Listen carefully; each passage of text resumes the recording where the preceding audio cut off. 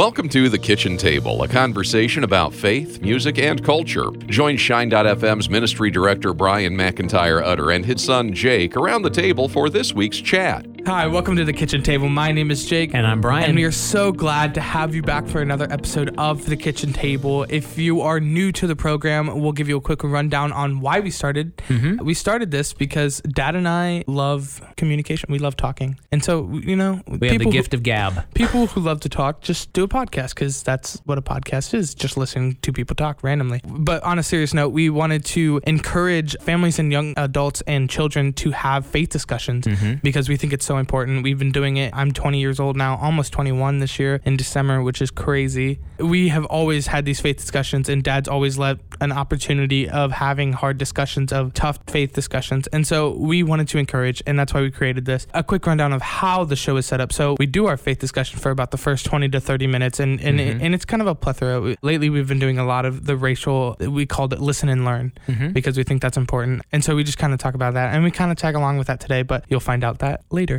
And then we move into a segment called Music Matters. And in Music Matters, we just talk about music because we love music. And Dad brings a new song, I bring a song of the week, and then Dad goes back into the time vault, as we like to say, and brings an oldie but goldie. And so that's fun. And then we move into Culture Shock. And Culture Shock is just a quick segment where we talk about someone who's making a difference in culture today for Christ. Could be a celebrity. We've talked with actors and sports figures and newscasters, or it can be your average Joe Schmo. So we'll be talking about someone who recently did something on Instagram Live that really is making a difference. Coming up a little bit later.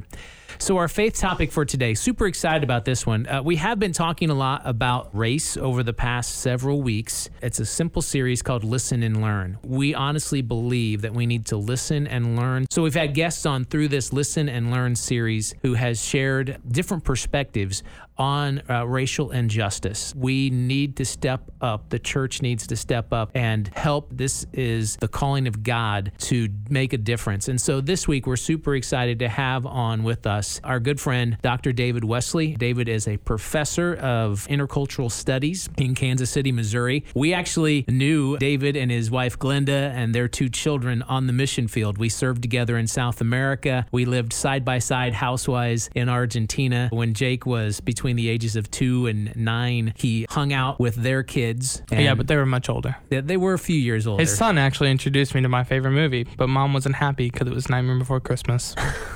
Tim Burton. We've invited David because David's going to share a very unique, I don't know if we call it a process, a story of an experience that happened in his life and through his church that I think will really help us understand what is the truth of church's mission. The church is mission. The church must be mission, and we're a part of that. David, it's so good to have you with us today. We would love to have you just share this experience and how it all unfolded. Thank you, Brian. It's good to be with you. Let me kind of go back to the backstory of how I got to that point. When I came back to the U.S. from South America, where we had been missionaries, I started to explore various aspects of missions and how that looked differently, and especially since we were still missionaries, but we moved to the U.S., and I kept thinking about what does that look like in the U.S. And so I began to explore several things. One of the things was short-term missions, that an incredible growing number of people go on these short-term mission trips every year. It's estimated that well over 2 million people every year go from Christian churches and participate in some form of short-term mission. Many medical people do this. And I noticed that, and I also started to explore what was called congregational partnerships, where a congregation would partner for a long time or for a period of time with another congregation in another part of the world. And both of these, what was common was they were both this grassroots level of mission.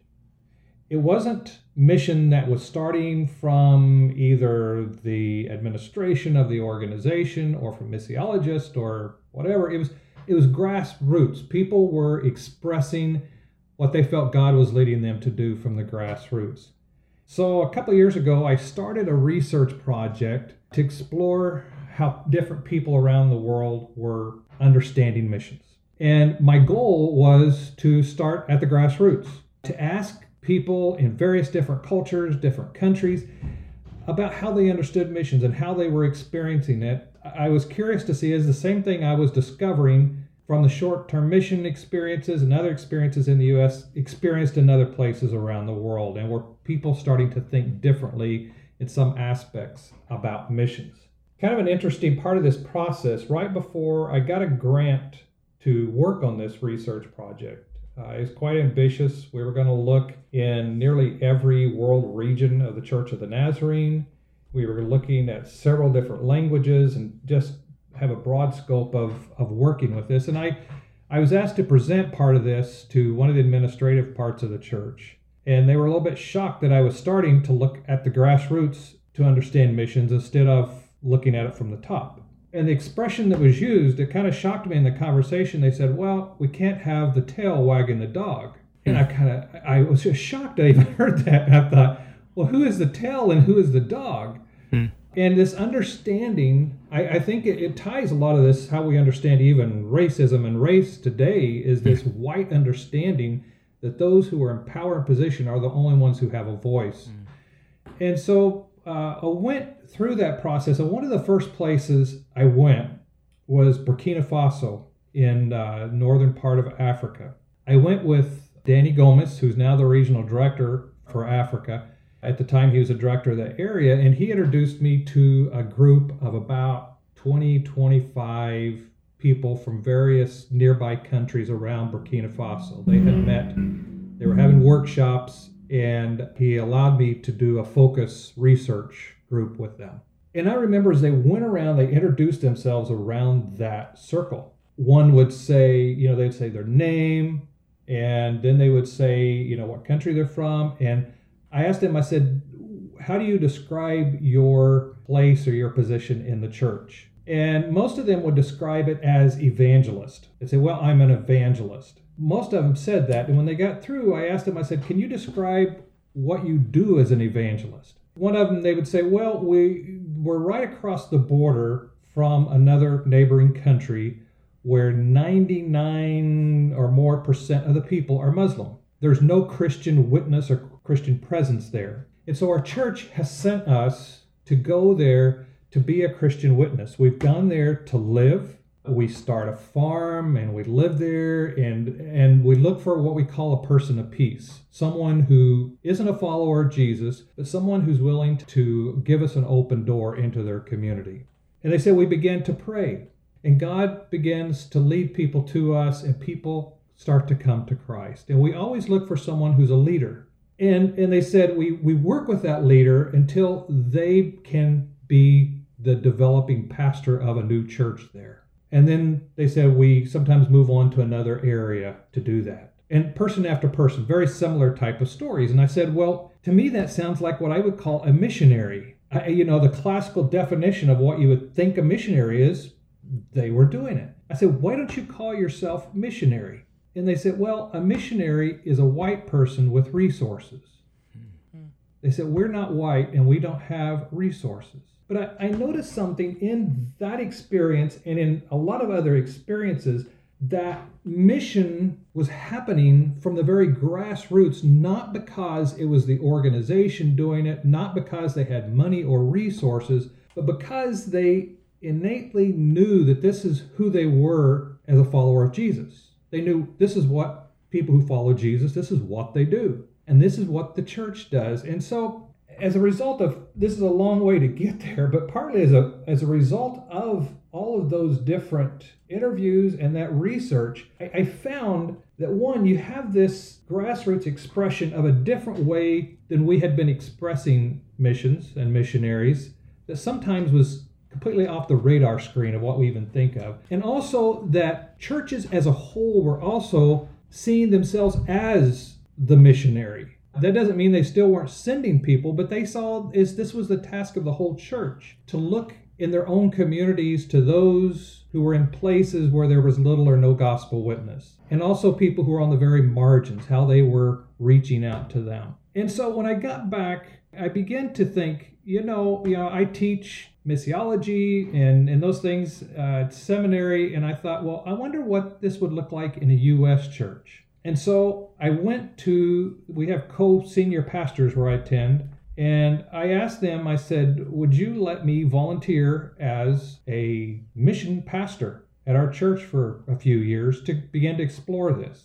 You know, they didn't have to pay me a salary, and which was a good thing for them. And it also gave me a certain sense of freedom. They gave me an incredible amount of freedom, probably more freedom than they should have, but they gave me a freedom to work and to begin to explore this. And as we did, we pulled together a group of about 10, 15 people from the church. Actually, what we did is we asked anyone who'd be interested in working with me to dream of a different way to express missions from our church to just let me know. And I think God kind of put the group together because it was an incredible group of about 10, 15 very diverse people, ethnically, from different work experiences. And we just began to explore what would it mean for our church to think of itself as mission, as a whole church. Our church isn't real big. It's a church, mid-sized church, about 300 or 400 people. But it's a church that has traditionally sent out short-term mission teams like nearly every year. There's several retired missionaries and executive type people in the church who have a lot of investment in a certain pattern of missions that we've been practicing for years and years. When we got this group together, we started to think and we thought, well, what would it mean for our church to not just go and do mission things, but to be mission? And that picks up a lot on Leslie Newbegin. If you're not familiar with Leslie Newbegin, he is a great writer, but he was a missionary for years and years in India. When he went back to Great Britain, where he was from, he said, you know, I'm finding that the place that sent me needs the gospel as much as the place I went to. One of the great contributions that Leslie Newbegin has, he said when he was a missionary, they would baptize new converts. And as they baptize these new converts, when they come up out of the water, they would say, we have worked with you, we have discipled you up to this point, but now you are the mission. Through you, the people in your village and people around you will know about Christ. It wasn't, you know, you're now a baby Christian. You've just been baptized, so you need to have several years until you have certain certificates and other things before you could ever do anything. But the fact that that baptism is that initiation into the body of Christ. And say to be in the body of Christ means that we share the nature of God. And the nature of God is mission. Mission isn't a program or a side thing, but mission is God's very nature. And so that was a part of it. To be part of the body is to be sharing in that. And so we began to explore what that would look like in our local church. And we began to draw out some ideas of how we can move beyond thinking of church as some activity and program we do here and there. We send a team here, we send turkeys and things to people at Thanksgiving, and doing projects to, you know, still keep doing those things, but it needs to come out of who we are. And I think that's really important right now as our nation is looking at issues of race and inequality and things. It's an important basis, I think, that we didn't realize at the time. This is about 3 years ago, we started setting this up. About how the church would do that. In our first year, the month of September, we were going to set the base for this for the whole year. And you may have seen these yard signs that are up different places. I think the Episcopal Church designed them. But it says, love your neighbor who doesn't look like you, think like you, love like you, speak like you, pray like you, vote like you. Love your neighbor, no exceptions. We bought these big banners from the Episcopal Church that said that. We put them on all the entrances of our church, and they're still there today. And that's become kind of an underwriting understanding that we love our neighbor, not just our neighbor who's like us and who thinks like us. In our environment today, to think that we love our neighbor who doesn't look like us, even our neighbor who doesn't vote like us. Ouch, that's hard. And even those who don't pray like us, those who may worship differently and may even be of a different religion, we love them, not because of who they are, but because of who we are in Christ. If mission is our nature, then we can't help but love those who are different. One of the quotes we pulled up during this time was from Rachel Held Evans. And she says something like, the church is not a place for the worthy, but the church is a place for the hungry. And that very much expressed what we were moving toward, that The church should be a place that we gather all together, and what we have in common isn't that we all agree on everything, but we all are looking to Christ, and Christ is helping form us in that process. We start to use all of that as a foundation. How do we then be the people of God, be mission in the process, and not just have programs? And we're looking at a church that's done a lot of short-term mission, and we have cut out, at least for the last 3 years, we have not had any short-term mission trips.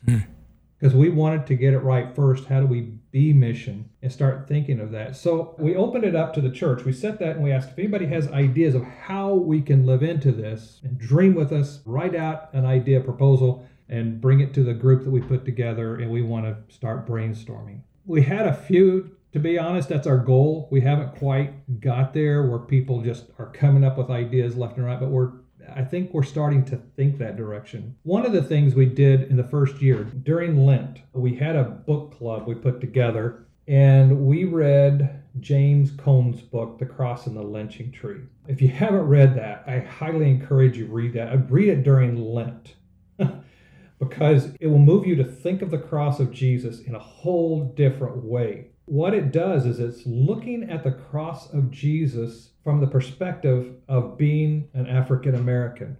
And you read that story completely different depending on where you're approaching it. If you are a white person, you look at that story differently. You see it as, this is my personal salvation that's tied to this. And a black person will look at that very much and identify with the suffering of Jesus. And the suffering of Jesus helps their own suffering somehow make a little bit more sense, if that's possible. But what we did with that book club is we had a group of people from our church that's primarily a white church. And Kansas City, like a lot of cities in the United States, but Kansas City is very divided by streets, and geographically it divides the ethnicities. There's one main street that goes through the middle of east and west called Troost. And if you look at an ethnographic type of map, one side of Troost is like 99% black, the other side is nearly 99% white. And there's a huge story behind that of a lot of the redlining laws and things that would not allow black people to buy houses beyond that, and that would, anyone who bought on the white side would have to sign these contracts that they wouldn't sell to someone who's black or Jew. And for those of us who are part of the Church of the Nazarene, it raises a lot of questions because we have our headquarters right along that street, and most of the people lived on the side, and I'm sure they had to sign those type of contracts. It's a division. It's a major division. And people, if you are on the east side that's primarily black, the values of that house, of those houses, do not go up. People cannot get a loan at a low interest rate because of where there's just a lot of things that make this division enormous. So what we did on the reading club, I had started a friendship with a pastor, a missionary Baptist church that's on the east side of Troost, a traditional African American black church. And I asked them if they would be willing to have a group of people in their church to join the book club, so we were all reading this book together and discussing it. Most of the people in our church had never really dealt with race and everything at this level. And we had an online discussion for the first part of it. I made a guide and we discussed online, which there were some good conversations, but the last two we had together in person. We found a neutral place in the middle and we came together. I had two United Methodist pastors who are both black who led the conversation. Two things that were important for us as a white church. One is that our partner was a church that really was stronger than us. They were larger, had more resources, and that was important. And also that the people leading the discussion were black. There's a lot of reasons for that because our whiteness, and I'm very white and I wear that, and our tendency, our whiteness is just to kind of plow over other people, and we needed to listen. Yeah. And so that forced us into the position of listening. We had that conversation, and actually it was quite an interesting conversation. We talked about the book, but it was very eye-opening. If you live in a white world, which I've grown up in a white world, you experience life very differently than if you live in a black world. Even if you live next door to each other, you do. Just your world is different. You know, I explain it like this. Have you ever seen the movie Sixth Sense or Shutter Island? Yeah. Mm-hmm. Both of those movies, I love those movies. What they do, though, the whole movie, you think you're seeing reality. You know, Sixth Sense, you have Bruce Willis do that whole thing. He thinks he's seeing what reality is. And he doesn't realize from the very beginning he's dead. Spoiler alert, several years later. But he's dead in the whole movie. And he doesn't know it to the end. And I think a lot of times living in a white world's like that. We think we're seeing reality. And it's not quite reality. Like, let me give you an example. I grew up in a white world where police were the good guys, and they're here to protect and to serve. And they were. They were here to protect me and serve me. If I worked in a white world and I work hard enough, I'm able to support my family, and the financial system is basically there to help me gain equity in a home, to save money. And the systems are in place to help me do that. As a white person, I saw myself as living in a country where I could freely move around and be accepted by other people. In my home growing up, we never had to discuss race. Right. Or how to be safe because of my race. And even today, if I get tired of even thinking about all this racial stuff, all this marches have been going on, and there'll come a point where if you're white, you go, I'm just kind of tired of this. And, if you're white, you can just step aside and put it on the back shelf and not think about it anymore. Right. But if I'm black, none of those things are my reality. None of them. The police are here. They're meant to protect others from me. I have to work twice as hard as my white counterpart to get the same job. Loans for homes and places that I gain equity may or may not be a possibility for me. And so that day we had to do a whole lot of listening as we heard this explained. And I had several people in our church, they said, I never had thought about that. I never thought when I go into a store that, I go and look what I'm looking for. And a lot of people who were in the black side of that conversation, they said, when I go into a store, I notice that security people follow me around the store. Yeah. I realize that I'm treated differently. And it was an incredible eye-opener as we had that conversation. And to be honest, I have never been in that type of conversation. Most of the people who are white said, I have never been in a discussion about race, especially with black people. Most of the people on the black side of the equation said, we have never been in a discussion about race with white people. And it was graceful and yet very difficult. At one point in the conversation, one person from our church, a white person, out of good intention said, when I see a black person, I don't see color. And one of the women said, sir, let me correct you. If you don't see color, you don't see me, because I'm a black woman and that's who I am. Yeah. And she says, that's nothing to be ashamed of. It's okay to see me for who I am. Those were very healthy conversations. When we finished that time, everyone was saying, what do we do from here? What can we do? And so we decided to think of at least one project to do together. And this came somewhat out of the work I had done in looking at partnerships and what they call collective impact, how various organizations work together for one cause. Our two churches worked together. The pastor there said he didn't know if the challenge was more there was a black church and a white church, or it was a Baptist and a Nazarene church. He said some of the people in their church were more concerned that they were working with a church that was a Nazarene church. But we decided to work together with an organization called Sleep in Heavenly Peace that makes beds for families who don't have beds. A lot of families, their children sleep on the floor at night. What we did is we had this project that we were going to do together. Both churches, we made lists. We knew there were families that we were connected to on both sides of the equation. And it wasn't a matter of us, the white church, going to do mission to or for the black congregation. It was we were doing it together. I used you'll understand this, Brian, a Spanish term, misión conjunto. It was mission that we did together. And that's the way we were approaching that. And so it was an incredible day. We had about 120 people out there. I've got a picture of the whole, all mixture, all of us together. And we were working together for a common cause. And we built all these bunk beds. The news station from Kansas City came out, and we did it at the Missionary Baptist Church. They had this multi-layered covered parking, and this was right in the middle of summer when it was blistering hot in case it rained or whatever. So we had this nice covered parking, and we had this together. And then we had a meal together, and it was a good time that we talked about some difficult issues first, and then we enjoyed doing life together. And kind of the ironic thing, somebody from our church came up and said, Pastor, this is great, but I want to know when we're going to do a mission trip. And I thought, you just missed it. We did a trip across town. I said, here, look at this. We all came together. And in a sense, the trip is this journey we have together. Yeah. And I said, we didn't have to give money to the airline industry. Think of it. But that's partly the mentality we're trying to move to see mission not as a trip, but this comes out of who we are. The conversations have continued with that particular church. It wasn't really ever a formal partnership per se. Okay. But we had set up to do 2 different activities on both sides of the equation. Mm-hmm. There's some things that they can do. They actually have more resources, financial resources and things than we do. But we were going to do some things on both sides that would enhance the ministry of both congregations. This was right before COVID hit. And so that was all blown out of the water.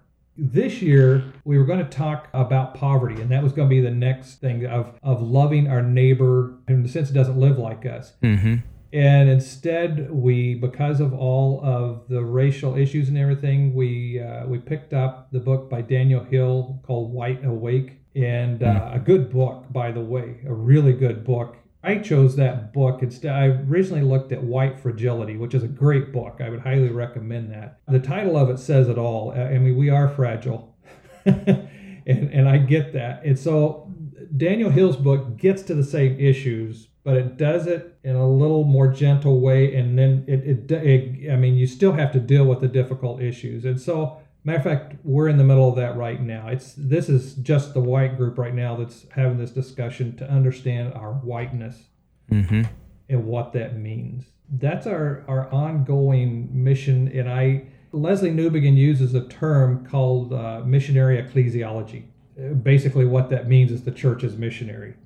And that's what we're trying to understand in the context in which we live.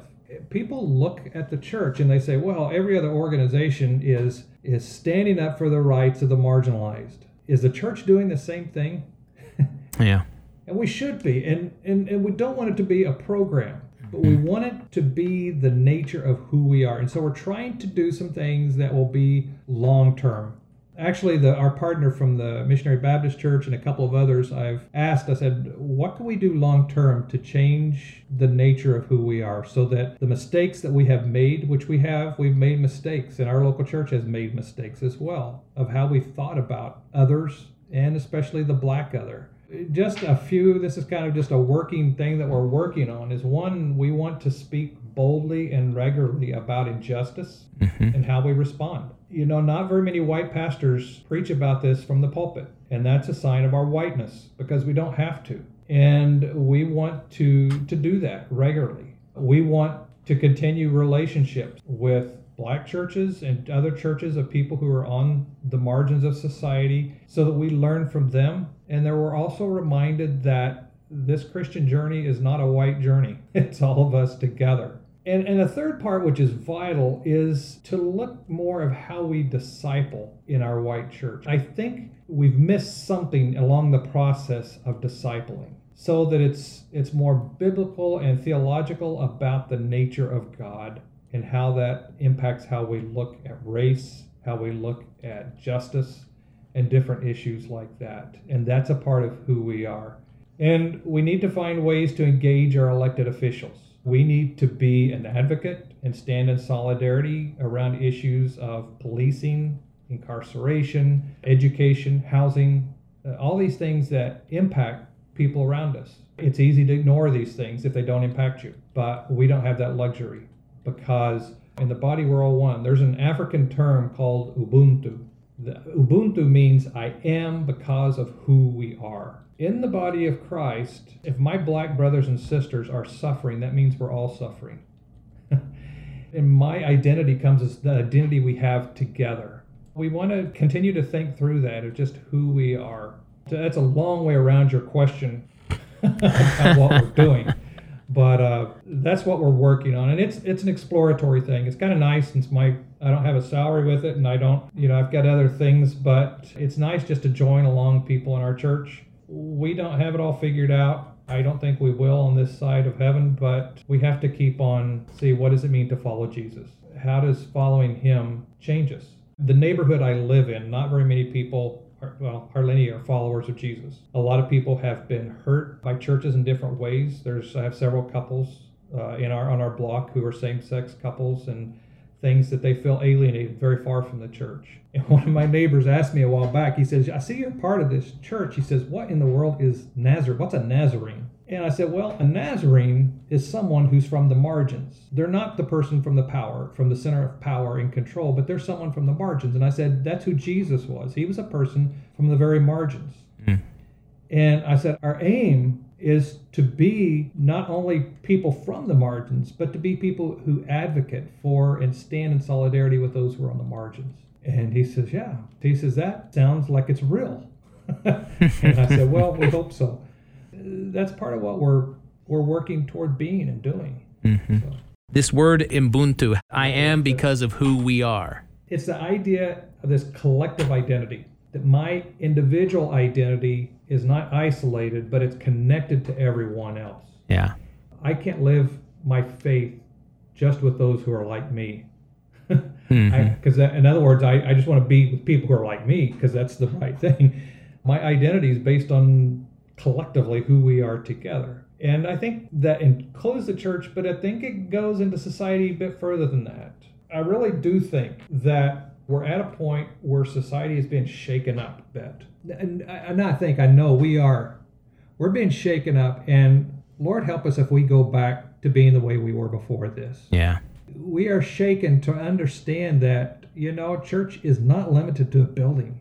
Mm-hmm. It's not limited to just these practices that we do, but it's at the very heart of who we are. I hope and I pray that somehow in the midst of this, as terrible as it is, people losing their lives and so many terrible things, that somehow God will start to mold us and change us, and that we won't just go back to the way things were before. I just love that African word that David used called Ubuntu, which is I am because of who we are. And we really need to get back to the we, that we are in this together, that we are a global family, a global community created by God. Mm-hmm. So again, just to thank him for sharing that experience and that wisdom with us today as we continue to learn what we can do as a local church and people of a local church to be a part of this bigger church body. That's our faith conversation. Time now to move into Music Matters. So in Music Matters, we celebrate the generational differences of music. I bring a song, Jake brings a song, and we dive back into our oldie but goldie, into the vault. So I have a brand new song. Brand new. And we haven't heard something new from him in a while, but you definitely know who he is. And he has a guest on this song as well. Chris Tomlin. Oh. Mr. Worship himself. You sing more of his songs than anything else, I think, around the world. But Chris Tomlin has a brand new song. He's joined on this song by, they used to be called Lady Antebellum. They're now called Lady A. Mm-hmm. Changed their name. And so they're joining him on this song. If you know Hillary Scott from that group, well, we play one of her songs off of her Christian album called Hillary Scott and the Scott Family. But this is a brand new song from Chris Tomlin. It is called Who You Are to Me. Give it a listen. Chris Tomlin with Lady A. Of your mercy, your goodness, Lord, you're the air that I breathe. It's who you are. Dig it. Yeah. I didn't know usually, but Lady Antebellum, I didn't know. You didn't know they changed their name? Well, no, I knew they changed their name, but I just didn't know that they were like into the Christian. They are. It's just interesting. Absolutely. Well, my song, I've mentioned this band before. It's kind of like what I do, but in a bigger sense because they write music. So Southeastern University in Florida, they have a ministry team kind of group, and they have it's a lot bigger scale. They do a lot of songwriting. They just released like a kind of, how like every artist is doing a COVID EP album kind of thing. Well, they released theirs, and I'm using the title track from it. It's called 1,000 Generations, and it's just a very interesting song because the words just speak. And so here is a snippet of 1,000 Generations by SEU Worship.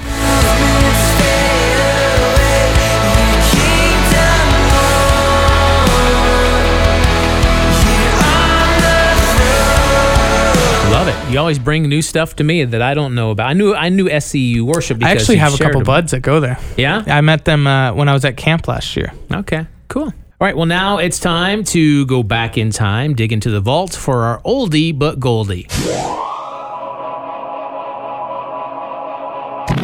Okay, we're going back to 1992. 7 years before I was born. This lady in the 90s, 80s, and 90s was a big artist in Christian music. She's still out there. She's also sung backup in mainstream. You don't know an artist named Taylor Dane at all, do you? No. Yeah, I thought so.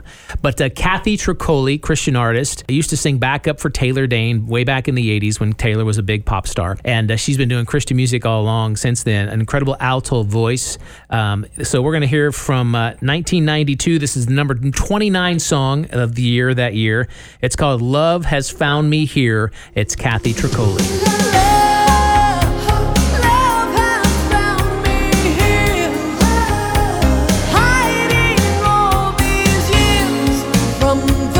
Interesting. It's a good one. It's got a great voice. Great, powerful alto voice. Remember the word I taught you?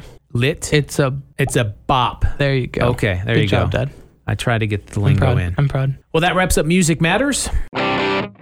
And we're going to move ourselves into Culture Shock. In Culture Shock, we celebrate someone who is making a difference in the culture. Can be a celebrity type figure, actor, sports figure, newscaster, or it can be your average Joe Schmo, as Jake likes to say. This week, and I think we've mentioned him before in Culture Shock, Denzel Washington, great actor, award winner, Oscar winner. Of course, he grew up in a Christian home. His father was a minister. I didn't know that. You did not know that? Mm-mm. Indeed. And recently, he had a live Instagram discussion on his spiritual journey and relationship with God. It was actually hosted by Pastor A.R. Bernard, who is pastor of the Christian Cultural Center in Brooklyn, New York. Yeah. And so they sat down to do an Instagram live to talk about his faith journey. And it was a 33-minute long video. If you want to search for it, you can find it. Denzel mentioned that he'd given his life to Christ at 3 different times when he was younger. You know, growing up a pastor's kid, I'm sure he was in church every Sunday, every time the church was open. Even when the church wasn't open, I'm sure he was there.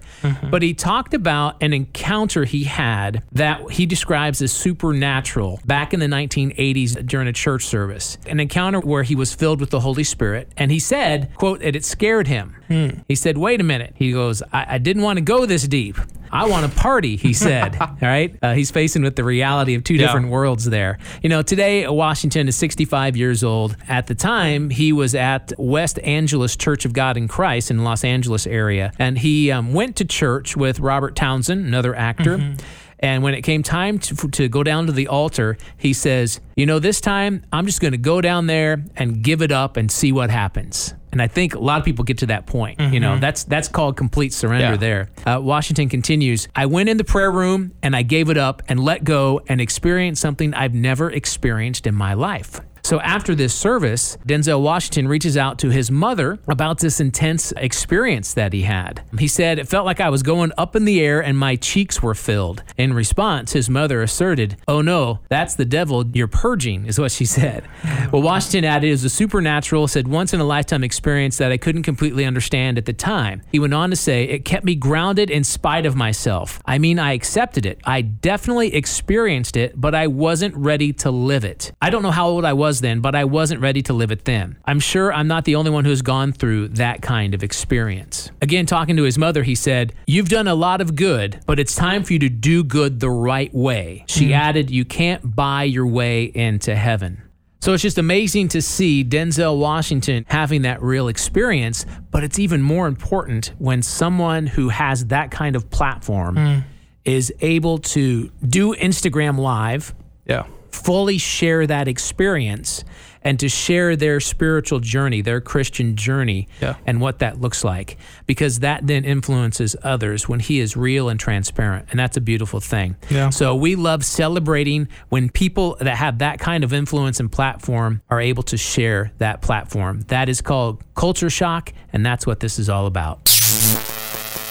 So thanks again to everyone who tuned in this week. I want to thanks once again to our guest, David Wesley, who shared with us again about the experience of coming together, of the church being mission, and some of the things dealing with the racial injustice happening in our nation and really globally, that the church, he expressed so perfectly, again, to speak boldly and regularly about the injustice that we face, to build those relationships with Black churches and to learn from them, to realize that this Christian journey that we are on is not a white journey, and then to reevaluate and look at how we are discipling ourselves. Have we missed something? And finally, that we need to engage our officials and how we can assist them. The church is not an entity unto itself. We are in community. We need to be in community and making a difference in community together. Church be mission. And if you want to contact us, you can do that through our Facebook page, and you can find that in the Shine.fm Facebook page in the group tab, the Kitchen Table group. It's a private group, but we'll let you in. You just kind of keep a conversation going there. If you have questions that you want us to talk about, if you have music that you want us to listen to, or you know someone personally that is making a difference in your culture, we just want to know that, because I think I know me and Dad personally love the average Joe Schmoes, even though it's a hard time to do something, but it's happening out there. So yeah, the Facebook group is a great way to contact us. So thanks for tuning in this week. Have a great week. Stay salty and lit. Thanks for listening to The Kitchen Table on the Shine.fm podcast network from Olivet Nazarene University. Be sure to subscribe for more content delivered each week on faith, music, and culture.